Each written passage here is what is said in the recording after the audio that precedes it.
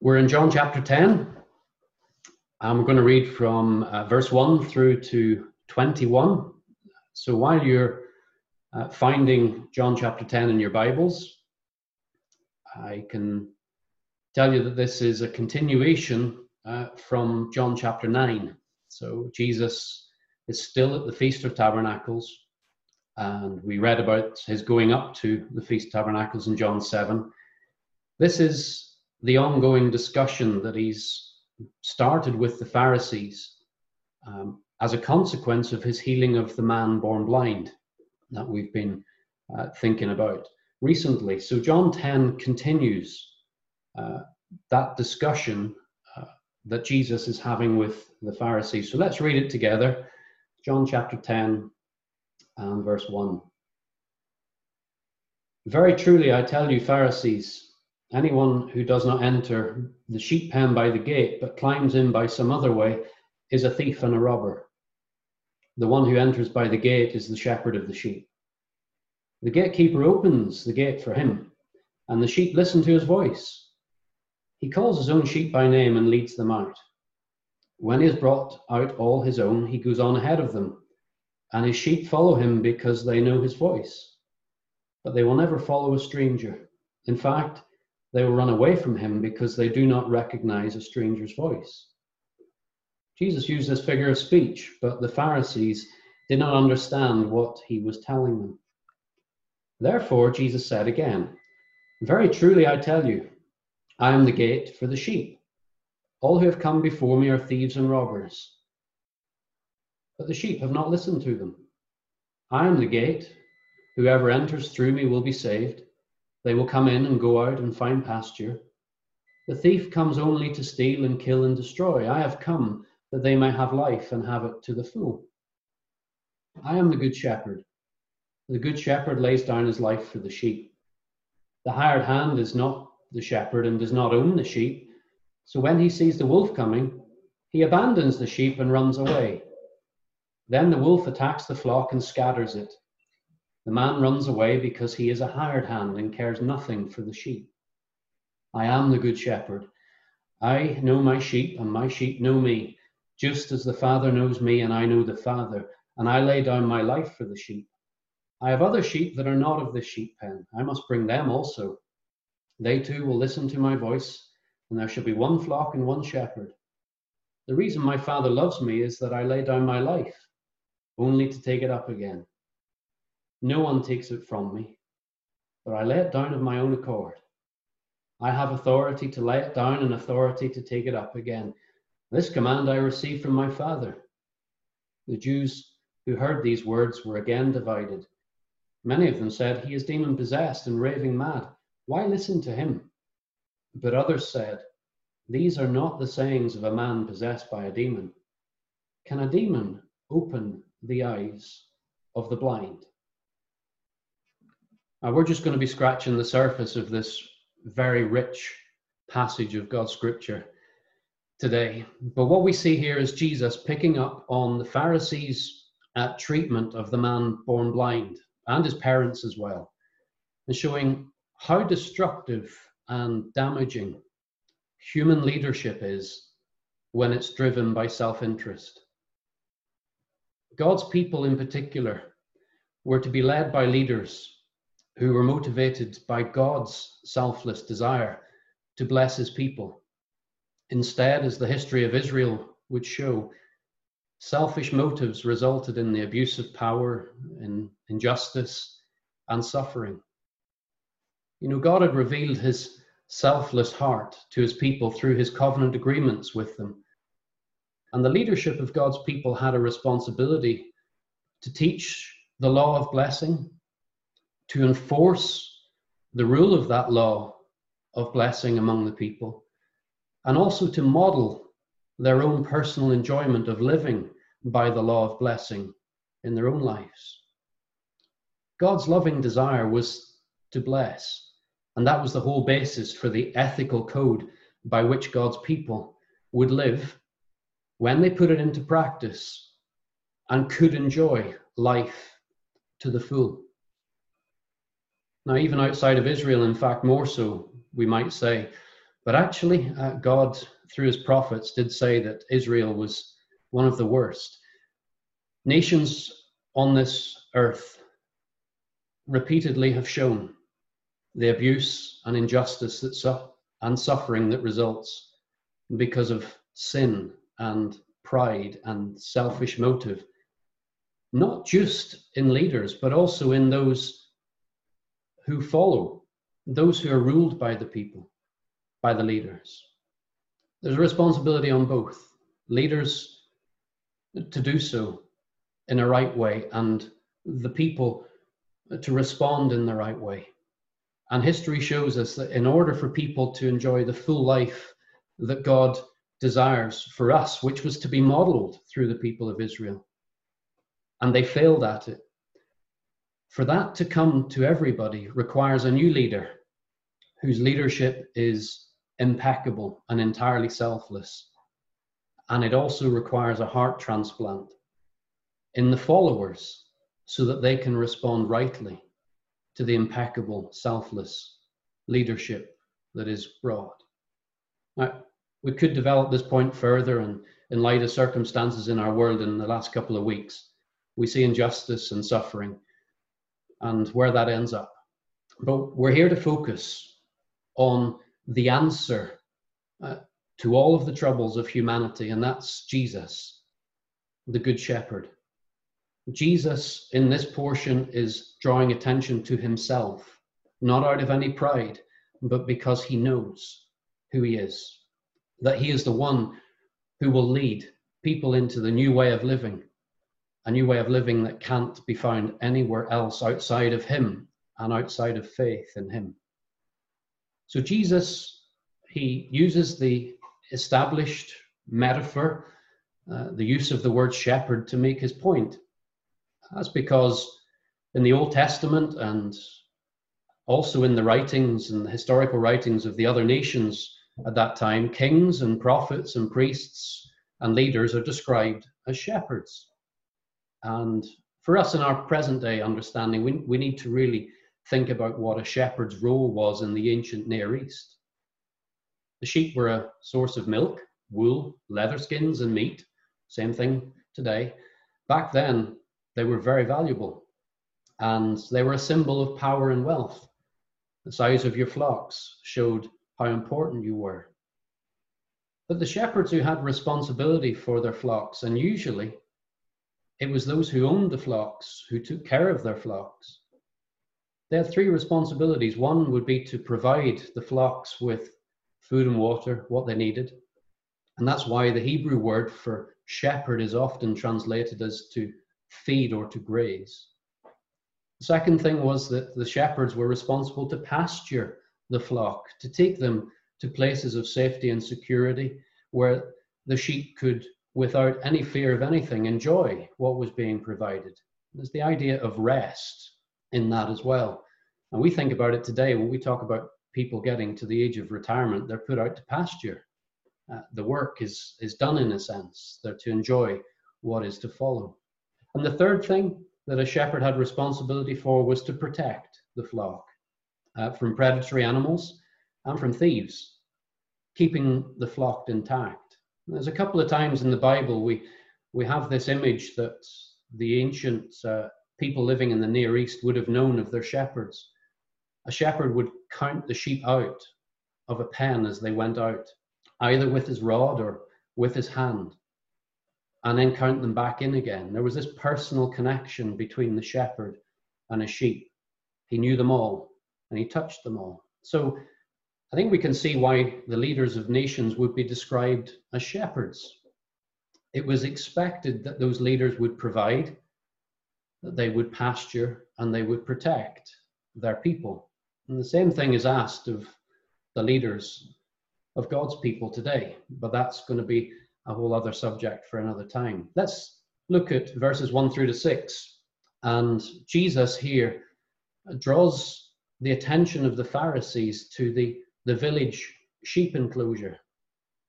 This was a shared enclosure or courtyard in a village where the sheep were kept overnight if the flocks they were pasturing were pastured in the nearby fields.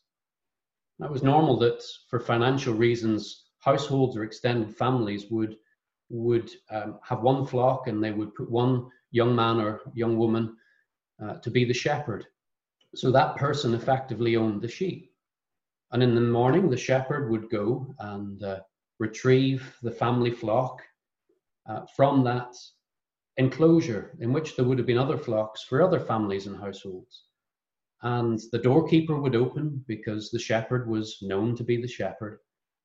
And then you get this lovely picture that Jesus speaks of, that the sheep would then be called by name, and that they would come out after the shepherd, and they wouldn't respond to another voice. That trust had been developed between shepherd and sheep, and they respond to the voice that calls them out by name, and they would be taken out. And as was the case in ancient Near Eastern times, the shepherds would lead the flock, not drive them like we would normally see flocks dealt with today. So Jesus in this was claiming to be the shepherd who had sole authority and credibility to call and to lead the sheep. It really was a dig at the Pharisees who were failing to provide and pasture and protect the people of God. And Jesus is the one who's come to develop a relationship with the lost sheep of the house of Israel, as he described them. He's the shepherd who will provide and pasture and protect. In verse 6, we read that the Pharisees don't understand what he's getting at. They don't see that their relationship with the people was not always about the welfare of those people. Quite often it was because of selfish motive that they would deal with people in the way they did. I want to ask a question here. Do we recognize the voice of Jesus above all the other leader voices in the world? Jesus really is saying that his voice is the only one that we must respond to and the only one that we must follow if we're truly to be provided for, to be pastured, and to be protected. We move on then to verses 7 through to 10, and you see the conjunction there. The NIV says therefore, or the word in Greek is so. It's because they didn't understand what Jesus had just said that Jesus develops the metaphor a bit further for them. There's the patient grace of God, always wanting to help us understand. And Jesus shifts the location, and those hearing him would have known this. He shifts it from being the enclosure in a village where the flocks were kept to little enclosures that would have been dotted around remote pasture lands, where a shepherd would have taken the flocks for a longer journey and it was too far to come back to the village. They would have to stay overnight in these little pens. And here Jesus says, I am the door or the gate for the sheep. And we have the image of the sheep at night, having been brought into the pen, counted in, the touch of the shepherd. And then you have the shepherd lying at the doorway of that enclosure, himself being the door, highlighting the shepherd's careful awareness and protection of the flock. And Jesus is saying through this that he's the one who's compassionately concerned for each one in the flock. And he says that those who go in and out through him. So he's the one who is the means by which they can go and enjoy everything that is there to be enjoyed. Going in and out through him are those who trust him to provide and to pasture and to protect. In Matthew 9 and verse 36, Matthew tells us that Jesus saw the crowds and that they were harassed and helpless like sheep without a shepherd. And it says he healed them of their diseases and their sicknesses. Only Jesus could deal with people in that way. In Mark chapter 6 and verse 34, we're told that Jesus saw the crowds who would later be fed with a little boy's lunch. And he again said they were like sheep without shepherds. They had no leaders that would bring them into the things that God wanted for them. And it tells us in Mark 6:34 that Jesus began to teach them. So Jesus was able to come and to address the particular needs of the individual in a way that nobody else could, and to teach them the things of God in the way that the leaders of God's people had failed to do. Only Jesus was the one who could bring about the heart change and the change in the followers that means that they would follow him as the Good Shepherd. You know, it's only through Jesus, the door or the gate of the sheep, that through him, the Son of God, that rich and full and overflowing life is to be enjoyed. Any alternative life that might be promoted by any wannabe shepherds is infinitely inferior. And it's going to result in a stolen and a destroyed life, which is why Jesus speaks of thieves and robbers in this. He doesn't want our lives to be wasted and stolen. The life that Jesus will bring his people into is a life of fullness and meaningful activity, of knowing personal favor and blessing from the Lord, and also the joy of fellowship with God's people.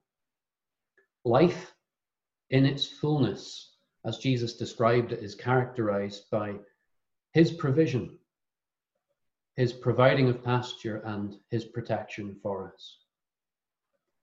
Then we move on to verses 11 through 13, and Jesus again develops it further and says, I am the good shepherd. Now, this is good not in contrast to all who've gone before, but he's really claiming standalone, unique, distinctive quality. The Pharisees would have known the Old Testament well. Ezekiel 34 in particular was one of the really condemning passages. Verse 2 of Ezekiel 34, God said, Woe to you, shepherds of Israel, who only take care of yourselves. Should not shepherds take care of the flock? But then God makes a promise later in verse 23. He says, I will place over them one shepherd, my servant David, and he will tend them. He will tend them and be their shepherd. So God had made a promise that the leadership of Israel, in all of its failure, the leadership of men and women of any nation were going to fail. But God was going to bring about one shepherd, one person who would tend and care for his people. And Jesus' unselfish care for the sheep is demonstrated by his laying down of his life for them.